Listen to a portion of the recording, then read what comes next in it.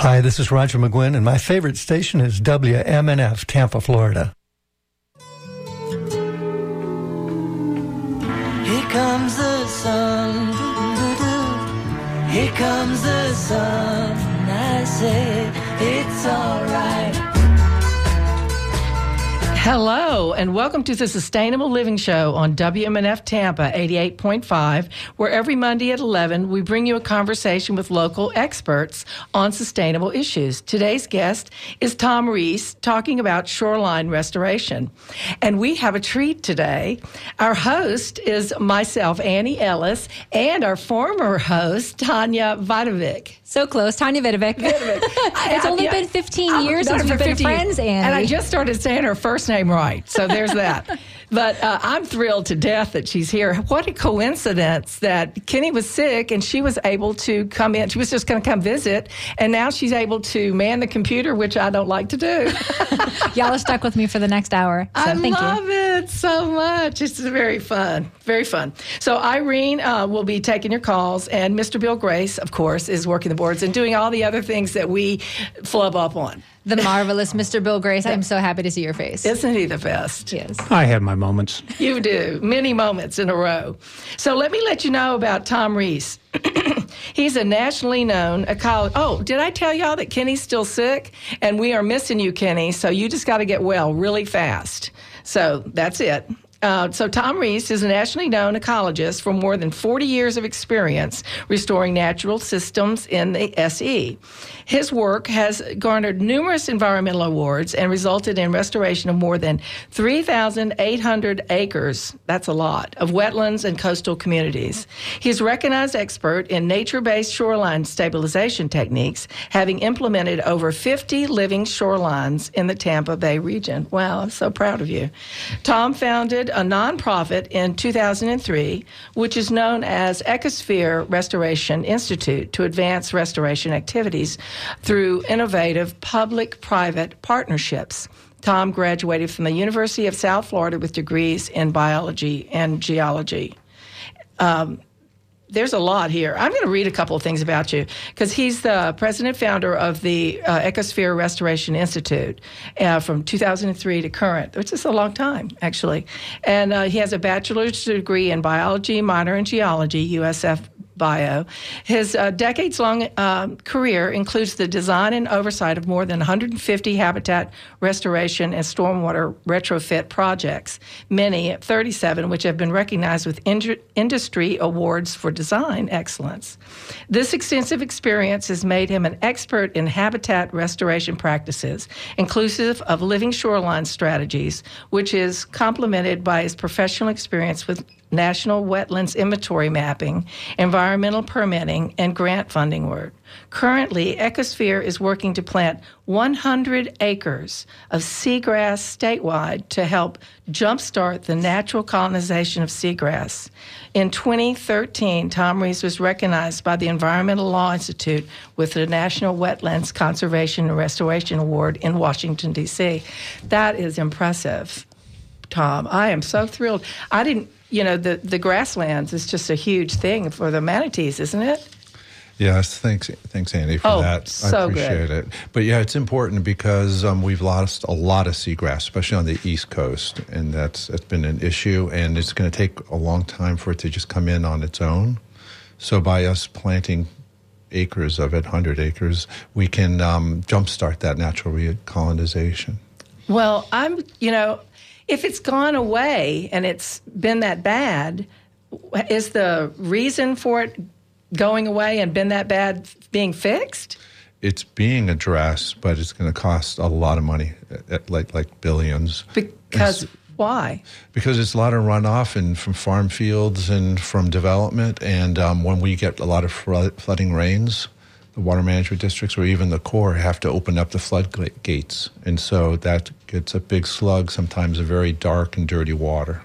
Mm-hmm. And if it's there for more than 3 weeks, then seagrass don't have enough light, they die. Yeah, it's the sunlight deprivation that's killing them, isn't it? It is. And so by planting these now that the water quality is back and hoping we don't, that they get some of this stuff fixed before that, we can get the grasses to start coming back. Are they making effort to get some of those things fixed? Oh, they are. The state is spending money on it, and literally millions, but unfortunately it's going to take a lot more than that. It's going to take a few years, like maybe a decade of that kind of spending to make a big difference. Right, because they're just chipping it away. Yeah. But they're doing that. Well, that's good news. Yeah. That was the first thing I thought of when I was reading this about the seagrasses was like, well, unless you've solved the problem to begin with, it's sort of moot that we just keep planting and they keep dying. So what is a living shoreline and why are these important?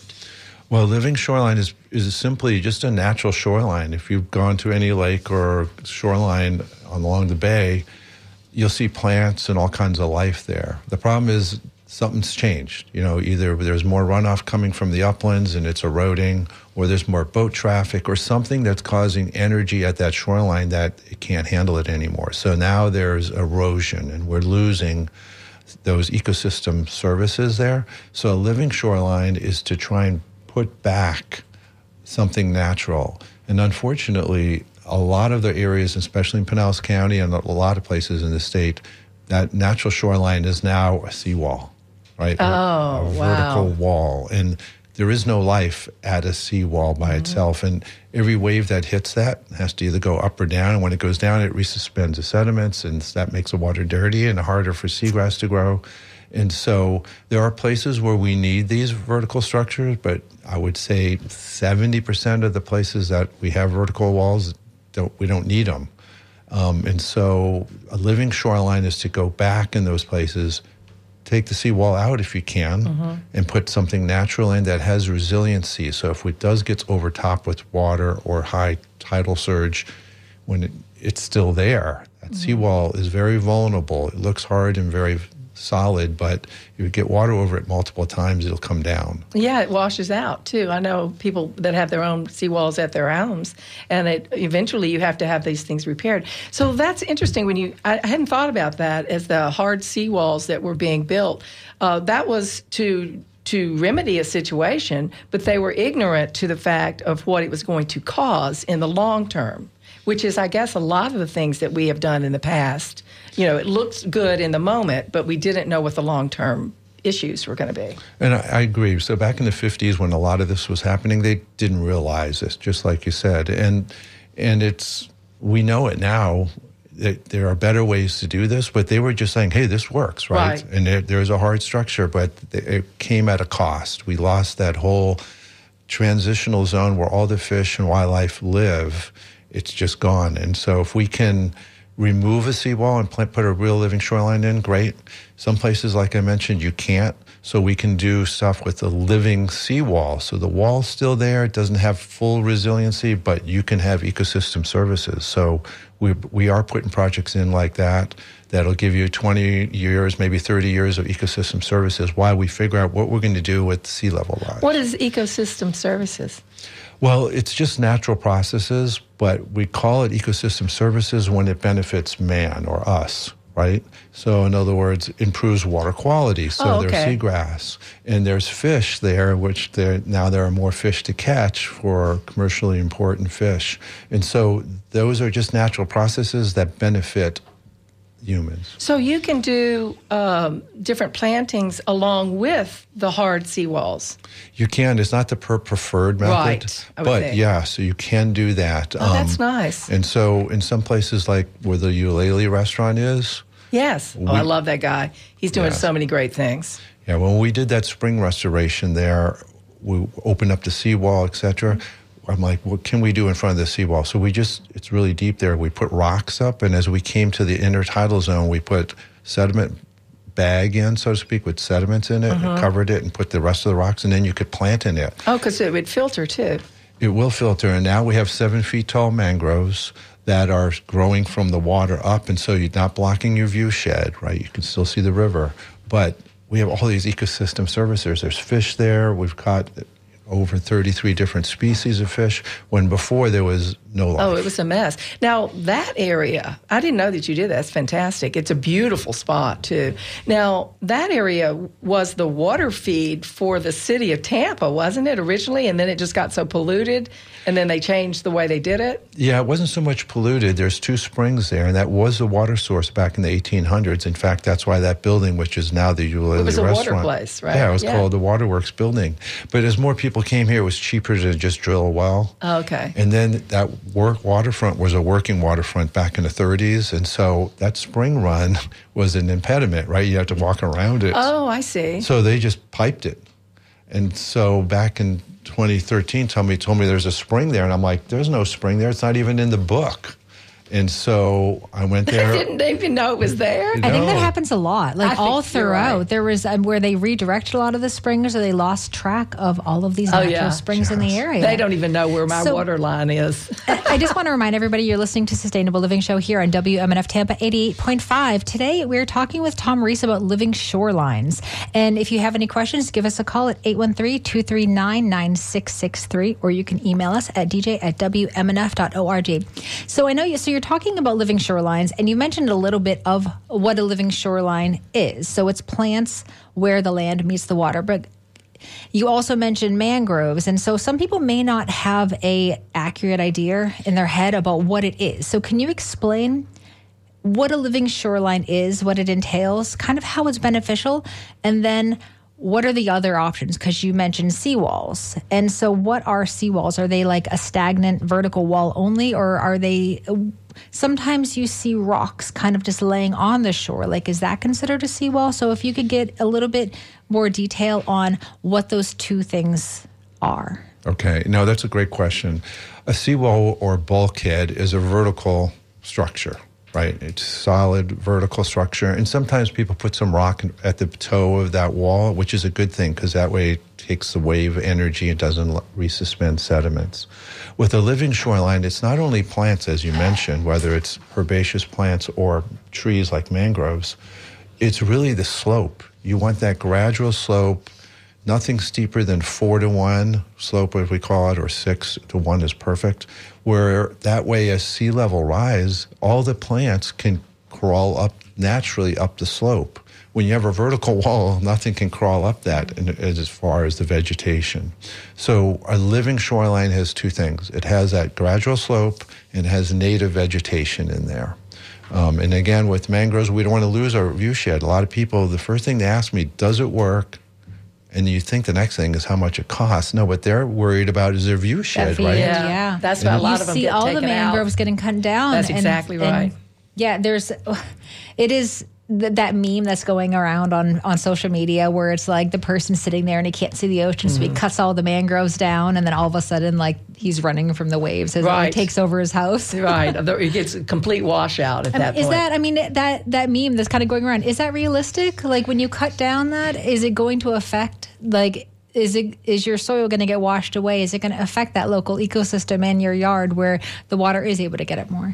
And it is true, actually. If you cut the mangroves completely down or down to a foot or 2 where they're not functional anymore, then now you've lost the protection that they provide, because mangroves provide a lot of protection. They do need to be a lot of width to it to really provide wave dissipation, but they can completely annihilate. How much width? Well, it depends how much energy you have, right? But you need at least 10 feet. Oh, 10 feet. Right? I was going to say 6. Oh, but that's a lot. Even 5 it's feet. not that wide, though. I mean, that's the thing. When you think about as much shoreline as we have. Oh, yeah, that's totally. not. I mean, it seems like it could do a lot of, a lot of good with not a lot of space. So people that have, 100 feet of shoreline, what percentage of their yard would benefit, like, in order to have a benefit? 10 feet. Didn't you just say? Well, 10 feet every how many feet, though? No, 10 feet width from wherever your water is. So all 10 the way feet down out. Oh, for the entire the whole way. line. On the whole length. Okay. Yeah, that's the deal. Like, you can't just have spots of it, because then it'll find its way in the middle of those spots. It'll just wash out. So there's people that do have 100 feet of shoreline. Like, could they do like 80% of the mangroves and have like areas where they could still access the water? Right, you can still access. You could do 100%, and your dock can go right over. Yeah, there might not be growing as tall under the dock, so to speak. Yeah. But yeah, you can have that whole thing. So even 5 feet, which is not, the more the better, but 5 feet provides a lot of ecosystem services, and it's starting to protect your shoreline from waves, whether it's wind-driven or boat. And what do you mean by eco services? Again, it's just having the natural systems there, which is the plants, the fish, all that stuff, the crustaceans that are there, because that is, if you go out 100 miles offshore and you catch a big old grouper, well, that grouper was living on a shoreline in Tampa Bay when they were 3 or 4 inches long. Yeah. And a lot of that is gone. They come in here and they sniff for that fresh water, the taste for it, and they go to it. And it used to be a creek, and now it's an outfall pipe. Well, all the predators will chew on them because there's no place to hide. Yeah. So you need to have that for the nursery system, and then the brackish is right at that edge. That's so interesting. I hadn't really thought about it, but of course that's the way it would be. And so for a wall, are there any benefits at all for having a wall other than being able to see a view? The view. Well, it holds your shoreline, right? It does hold it, but it does it at an expense, right? Because we lost what we just were talking about, the ecosystem services. So yes, if you're in downtown Tampa and you got a building 10 feet away, there's no room to put a natural shoreline, so a wall has to be there, right? And if we would have redeveloped all this area with knowledge now, everything would be back 20, 30 feet from the water. You would never build 5 feet away from the water and put a seawall in because you... Does it drive you crazy that we're still planning development right along the water? Because I don't understand. It's like known flooding zone. I want to ask a question about this too. With the community that I just moved from, I remember they changed the words wetland to submerged land so that they could develop right in it. Oh, so they just changed it so they could allow that. Because it wasn't legal to do it in wetlands, but submerged land, that's A-okay. Wow. And, it's funny because right before the show started, I was talking in Safety Harbor, where I lived for, the last 7 or so years. But I would like for you to speak about it, because the mayor wanted to put up a wall on the shoreline, and you and Andy Zudra were very instrumental in getting that changed to a living shoreline. I don't know if you want to talk about the Safety Harbor project at all. Before we go, I want to make sure that we talk about, and you can talk about it any time, about if you do have a seawall, is there a way to plant in front of it to be able to mitigate that damage? Okay, that's seriously. Yeah, and the answer for you real quick, Annie, is yes. You can, if you have the right conditions, right? If it's 6 feet deep, nothing's going to grow there. But if you're shallow... Yeah, if you can bring it up, can you make it come up a little bit and then shoot the roots in there, and then that's going to stabilize it, so then that would hold it, right, even more. And that's better than, again, the seawall by itself. Okay. But I'm going to go back to Safety Harbor because it's an interesting story from 2 aspects. First of all, that's a high-energy area. There's 7 miles of open water fetch from the east. And a lot of these living shorelines I've been involved with are in more quiescent waters. So you need a coastal engineer to make sure that you have the right protection for when we do get those storms, right? So this was an experimental thing. It was high energy to put a living shoreline and take a seawall out. So there was a seawall there. It was dilapidated. The mayor and others are like, just replace it. We must have to have one. There's one there now, right? And so we went to him and said, look, there are other options. We're in the 21st century here. We can try some new things, right? But he was pretty stuck on trying to do that. But there's funding for coming up with this innovation, right? Or innovative And there's no design. funding for seawalls. See, that's so interesting, because that'll get your attention, won't it? And the one thing that did, right? Money talks, doesn't it? And it was good. It worked out really well. And then I would say about less than a year later, we had Hurricane Ida. Okay, 2 days of relentless up to 70-mile-an-hour winds coming from the east. And after that, I drove out there. I'm like, please be there. Yeah, exactly. And it was? It was totally there. Yeah. So it held up. Oh, that's fabulous. So it was a really innovative design. When we say we take the seawall out, we don't rip it out of the ground. We cut it at the mud line and use what's left of the seawall, as a base for either rock or, in this case, oyster bags and then rock.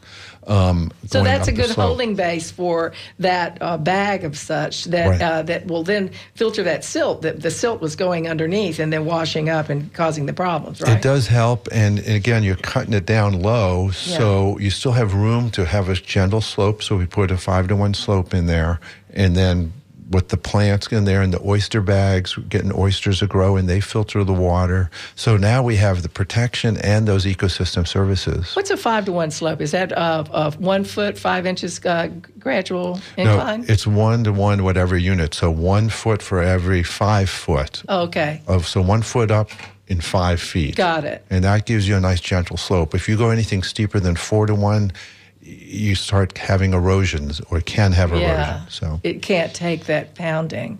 Yes. Wow, that's very interesting. How's it going over there, Tanya? Oh, it's good. I was just reading an email. There's an email came in that says, this man, Rafi, builds these living seawalls in front of seawalls in my neighborhood in St. Petersburg. So that's interesting. I think that brings up what you were saying, like in front of your regular seawall, like putting rocks and other structures or Grasses other and so on. beneficials in front of your established seawall, because it's kind of expensive to tear down these seawalls too. So I guess if you can utilize them, and then would those last though? Because then they're actually like more submerged in the water. Would Well, it's a good question again. What do you do with the seawall? If you're in a cove where there's no energy, right? You shouldn't have had a seawall anywhere.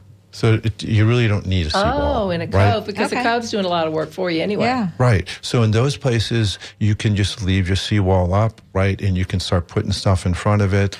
And the wall is actually, the rock and the plants and stuff you put is actually protecting your wall. Oh, yeah. It's what's diversifying left of it. that You know- Right. weight. Actually, because you mentioned the oysters and the filtration, and I knew before and right along the time that we were installing, because I was up actually volunteered for that project to install, the living shoreline, and the Tampa Bay Water would come and test the safety harbor areas, and it would always test positive For and the high filter? for fecal matter in the water. And so, does this living shoreline, does it help, like the oysters and everything, does it help filter out a lot of these local contaminants that may be in your water and causing it to be unsafe? Yes, oysters are really good at filtering. A single oyster can filter 50 gallons of water a day. Oh my gosh. That's amazing. And when you think of the hundreds and thousands of oysters That's that one can oyster. grow, Yeah.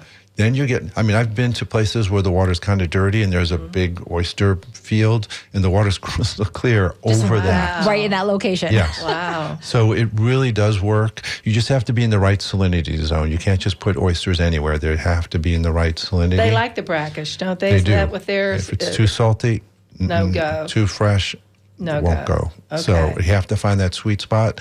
And then with those, another Interesting. benefit is those oysters grow 9 times faster than sea level can. So if you had to break water out of oysters and they're living and the seawall and sea level rise is happening, they'll keep growing. So you have Up. a literally growing wall And out so, there. yeah, that's just what I was thinking. It's like as they're growing up, then they're creating the natural seawall. Yes. Oh my gosh. It See, seems if like we a just no-brainer. get out of the way, right? Nature will just do it. Yeah. Why are people still are there local communities and municipalities that are still putting up walls? And how involved are you in trying to convince them otherwise? Re-educate. Yeah. Yeah, and I think they've made it harder to just put a wall up now. But Okay. It does? all the walls that are up, a lot of them could be retrofitted, but people don't even know they have an option. They Right. finally get enough money or whatever. They buy a house on the water, and there's walls cracking. So who do they call? There's the marine contractors. And so the marine contractors have a tendency to just replace it. So we are going around the state working with IFAS and UF, having classes for marine contractors saying this is not that's the way a to threat go. to your industry. Right. This could be a positive, an increase to your industry, Yes. but it would bide well by nature as a coexistence. That's Right. great. And the one thing I did want to mention, all this stuff, hey, great, let's do something. You're listening to this program and you want to do something. The sad part is to get the permits. You need permits to do this, even if you're doing the right thing, right? You want to put a little bit of rock in front of your wall, maybe plant something. Well, you need permits. And right now, the permits are not easy to get, so it's a disincentive. Is it Right. because they don't understand how to permit it? No, I'm sure it's it's the changing in agencies. codes too. Yeah, I'm sure. That's what really needs. Right now, these rules were written to protect environmental. They'd never thought there's people going to be doing restoration. Right. So there's no really pathway. So it goes through the same pathway. And so that just takes time, and you have to pay permit fees. Now, there is a lot of movement. The federal government, surprisingly, has a new, easier permit they have to make it exemption, which makes that easy.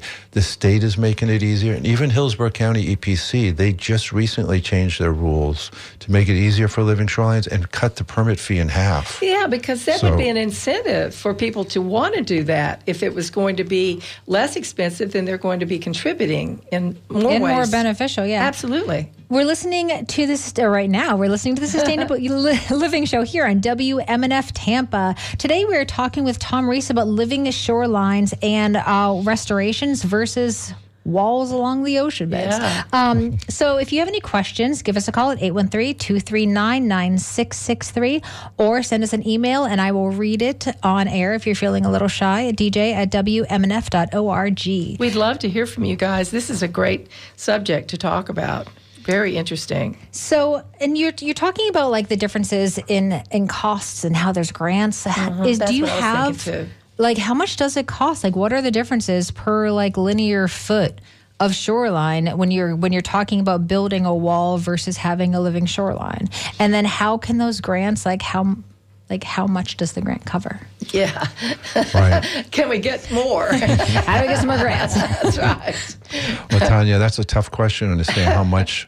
But I will say this. I've been doing a lot of these, over 50 so far in the ground. Not a single one was more expensive than putting up a brand new seawall. Oh, wow. That's Not a great single news. one. So it's less That is money, so great. more beneficial for the environment. Win-win. Like it just seems like it's a no-brainer. But people, just the whole thing about re-education, people don't know. Like you just said, they get this, they save up enough money to get their dream house on the water, and they have a seawall there, and it's damaged. That's one of their expenses of refabbing their house, That's just what they do. They call the guy because they have no idea that there's an alternative and that it's the same price or close to it. Are you the only, because there's people out there that are building seawalls, and I'm sure there's a number of companies because it's a moneymaker. Are you the only guy that's doing living teaching? shorelines? No. And it's really transformed in the last 5 years, especially. First of all, there's a lot more funding for this stuff, and we'll get back to your question, Tanya, about funding.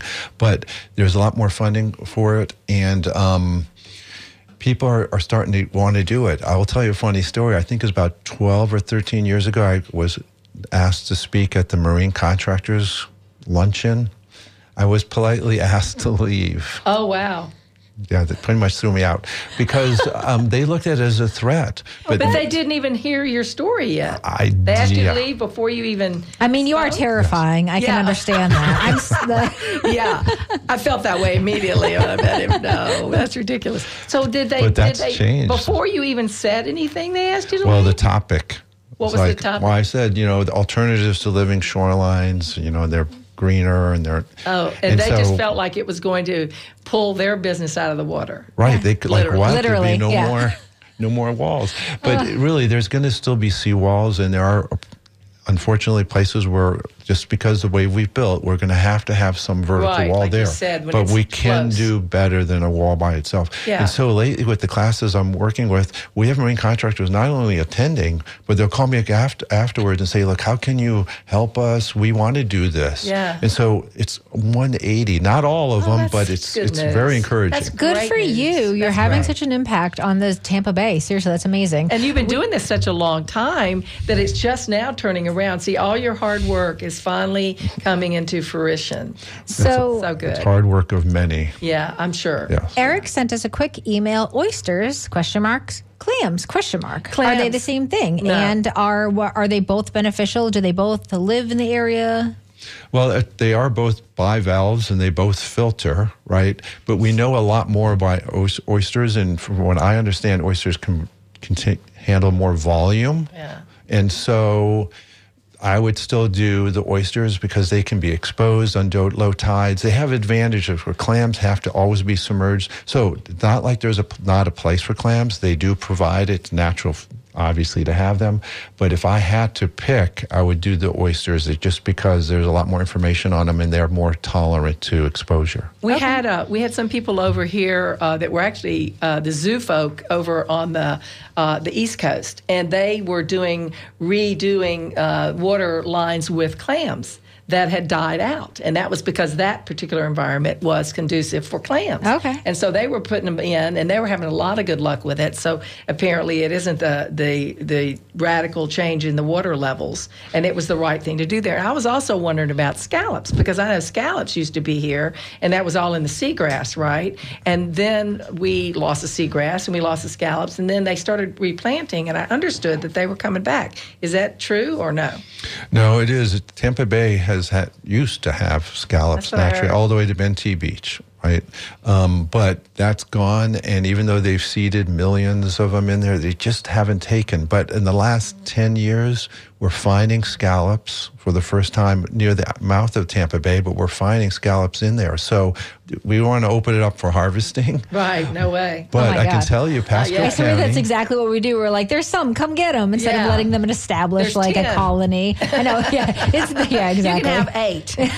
Oh, my gosh. Yeah, but just showing you what happened, you could always go scalloping north of Pasco County, but the last few years, they've had so many scallops colonizing or living in Pasco waters that they are now allowing very short window, but you can go scalloping in Pasco County, which hasn't happened in a long time. So when we're talking about that, one of the things that the people that I used to work with, they would go searching for all these creatures to eat, oysters and scallops or whatever, and but because of the fact that they do filter, they filter all these contaminants, and Tampa Bay is so dirty. Oh, they're eating it. So you're eating it. Like, how safe are how safe interesting. are these to actually eat for the people who are taking them from Tampa Bay?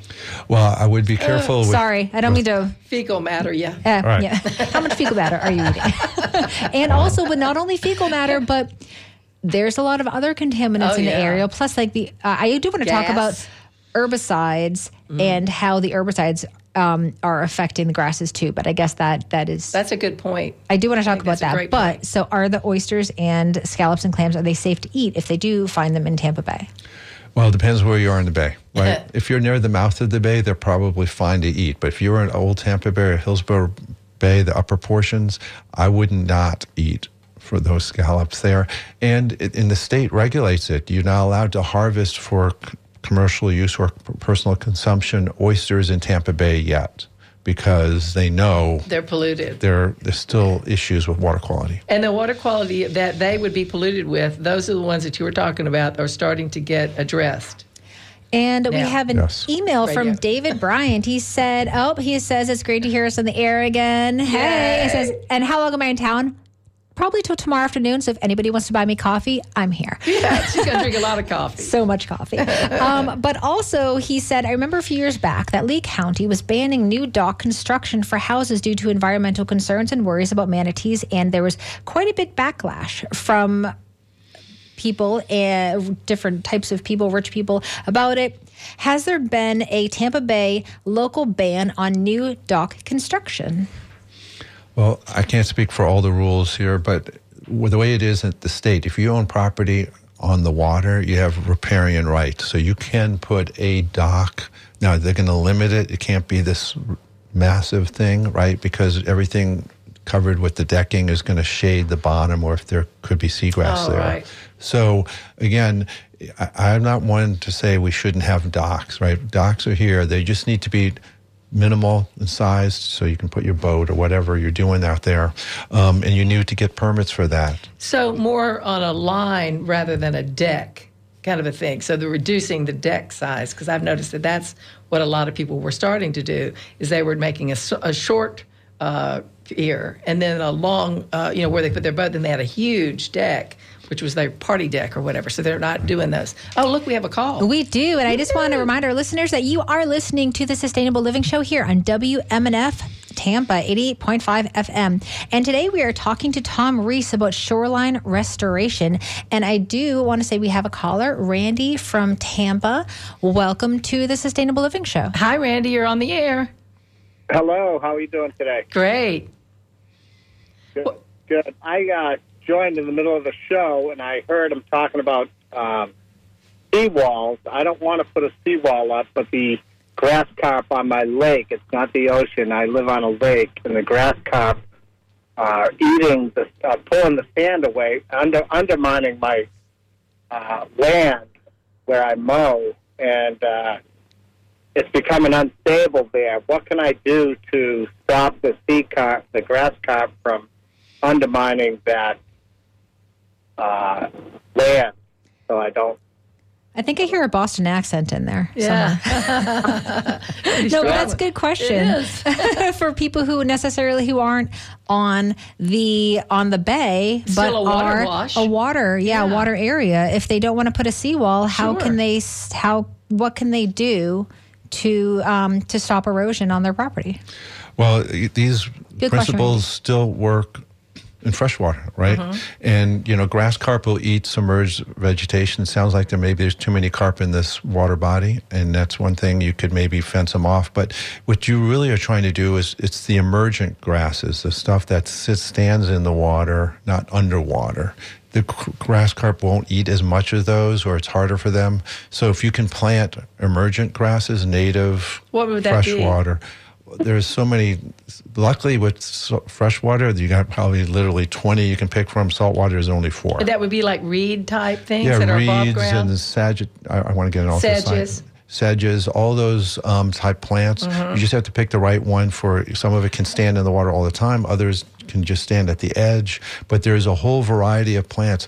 Even cattails. Now, cattails can overrun, and I Yeah. wouldn't plant those. But these are the same type plants. They're growing right at the edge of the water, and those will help filter and hold your bank together, and the carp won't be able to take them down. Where would you get those? I know that there's native plant nurseries. Would they have them as well? The native plant nurseries would have the water type above ground, above water growing? Yes, and there are a lot of nurseries that sell native emergent wetland plants. So that's the title, emergent wetland plants. Yeah, and so that's a whole industry that wasn't here 30 years ago. See? Do we Just answer your open it question, up. Randy? Yeah, that's perfect. I appreciate your help. Oh, great. Marvelous. Thanks for the phone call. Good. Yeah, that was good. Good question. All right.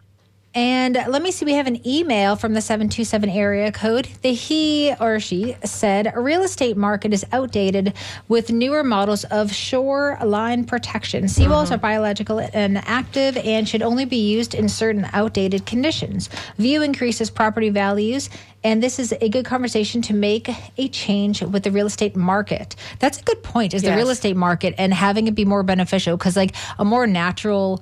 This is not in the email. I'm just going off. Yeah.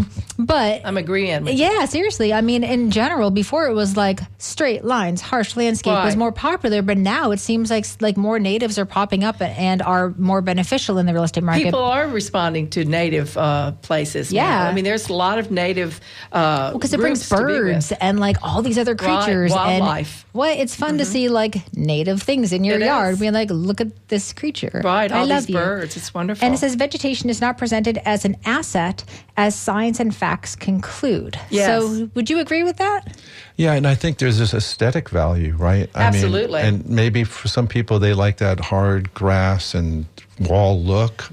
But aesthetically, there's some research showing that the value of your property goes up if you have a natural shoreline because of the view shed.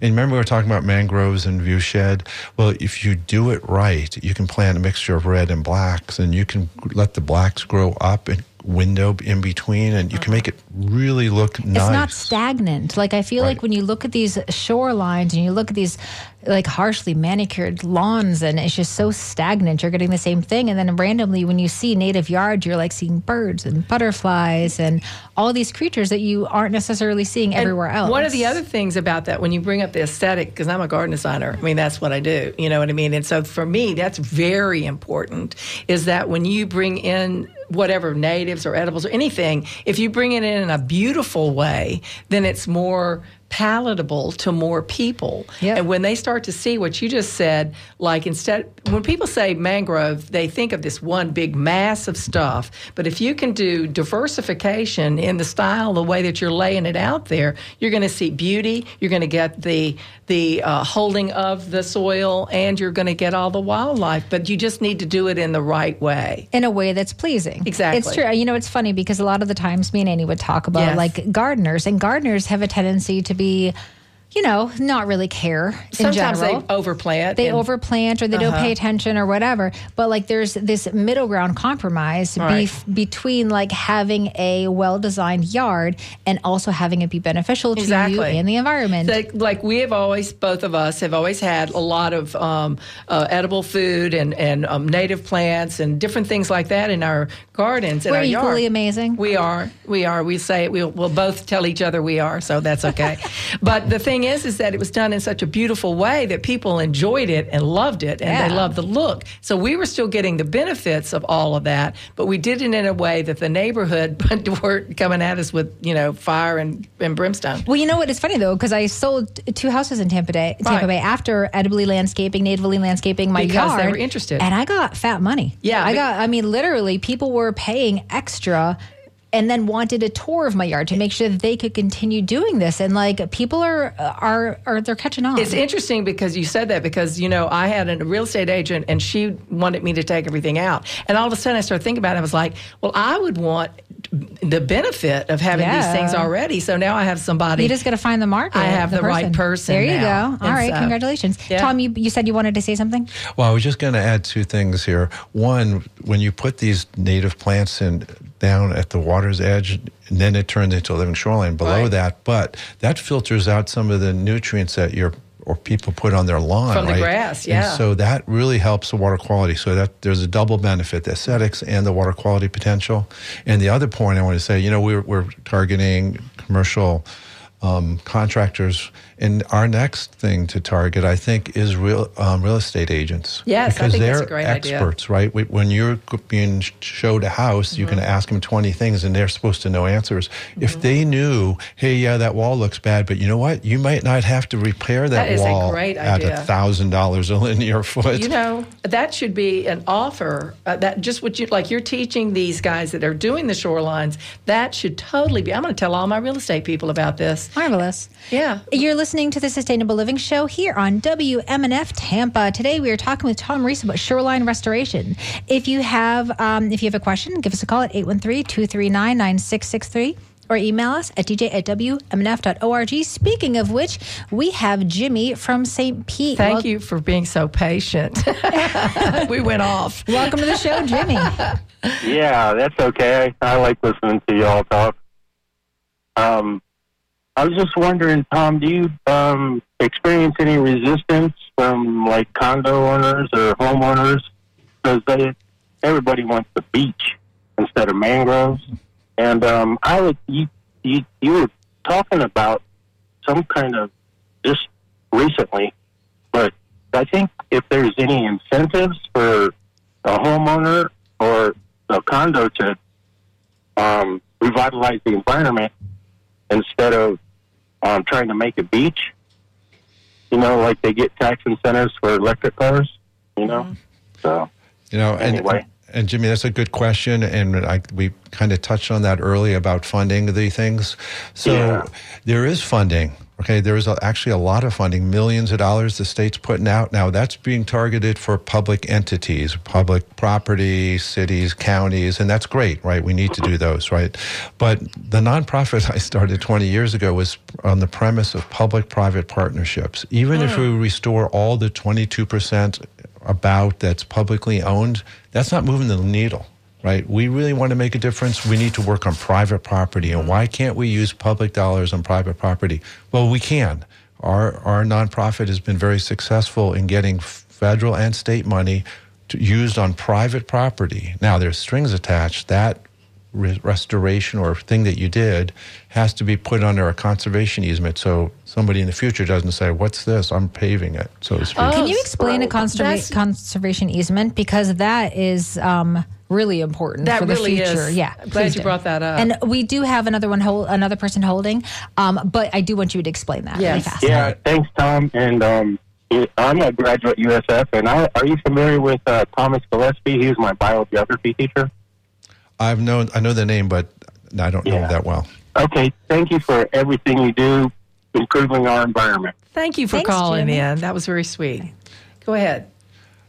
What were we going to say first? We're talking about the funding. Oh, yes. Okay, so with this funding here and the conservation easement is just a legal document that says that strip of land along the shore that you just restored, making a living shoreline, has to stay a living shoreline, and you have to maintain it. That's it. It doesn't encumber your you whole can't change property. it, right? Right, It the next protects person. that. It protects it. That for- next person can't change it if they buy the land, Exactly, right. Now, how do you maintain it? I mean, that could be, like you said, strings. Is that a lot of strings? Well, how do you maintain it? Maintain the living shoreline? Yes.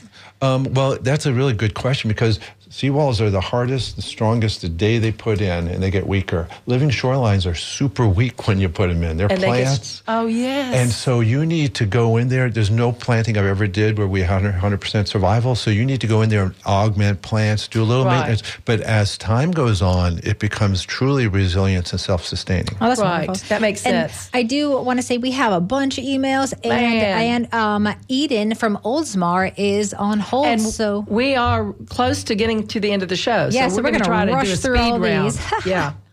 hey, Eden, welcome to the Sustainable Living Show. Thank you. Great subject matter this morning. I Great. grew up in Pinellas County and can remember when there were scallops in Tampa Bay that you were willing to eat. So got a lot of work to do there. But I wanted to mention your focus on natives, I think, is great. And what I tell people is, because sometimes they'll complain, oh, well, natives are so much more expensive than plants in the box stores. And I tell them that's true, but it's a non-recurring cost because native plants, in my experience, in my landscape, once they're established, they need a whole lot less babysitting, less water, less fertilizer. They're kind of on their own. So in the long run, they are a much more economical option, be Yeah. it for shoreline, seawall replacement, or just in your landscape, even if you aren't on the water. A lot of times the stuff in the big box stores, too, are so chemically treated that unless they're maintained with that chemical treatment, they can't, they're not as vigorous. And there are also, a lot of them are annuals, so that means they're just a one-shot shot. Exactly. I mean, they're pumped up on steroids to look good, and so people will buy them. And box stores love to sell things that die within a year because then you're going to come There and it- buy more. Yeah, you have to go back. Good point. Yeah, with natives, you get a lot more bang for the buck. Yes. Well, Well, that's great. thanks for Great calling. job. Appreciate Love your it. show. Yeah, Keep up thank the great you. work. Thank you. All right, thank you. And you're listening to The Sustainable Show here on WMNF Tampa. Today we are talking living shorelines with Tom Reese. If you have any questions, give us a call at 813-239-9663 or email me at dj@wmnf.org. Emails? So, we got emails. All right, let's see what we got. We got the speed round. We got like minutes to go. Oh, gosh, seriously. Okay, so somebody from the 904 area code said mangroves walk and far from stagnant. The Seminoles called them that. To see the colors and deciduous leaves, it's nature's buffer. Less mangroves means less healthy water. Yep. And then Tom, this is from Cheryl. She says it's an important show. Can you speak about the unintended consequences that may occur adjacent to living shorelines? TBW put in a living shoreline at Lassen's Park, reef balls, oyster bags, marsh grasses. It worked wonderfully to stop the erosion, but now has accelerated erosion in the adjacent feature. Oh, wow, because it's clean. It's washing out in the second area. Yeah, and then Bubba says, I like to think that oysters are getting revenge on greedy humans when they are eaten raw and make us sick. That's hilarious. And then let me see. And then Susan said that they have a history of giving grants to nonprofits and local neighborhood communities to want to replant with native plants. So she sent a link that we can post probably on the Facebook page a little bit later. Okay. So what do you... Oh, you know what? We have a caller. We only have a few more minutes, so let's take the caller. Real quick. All right. Richard, welcome to the Sustainable Living Show. Hey, Richard. It's the end of the show, so go. Hi, guys. I just want to follow up.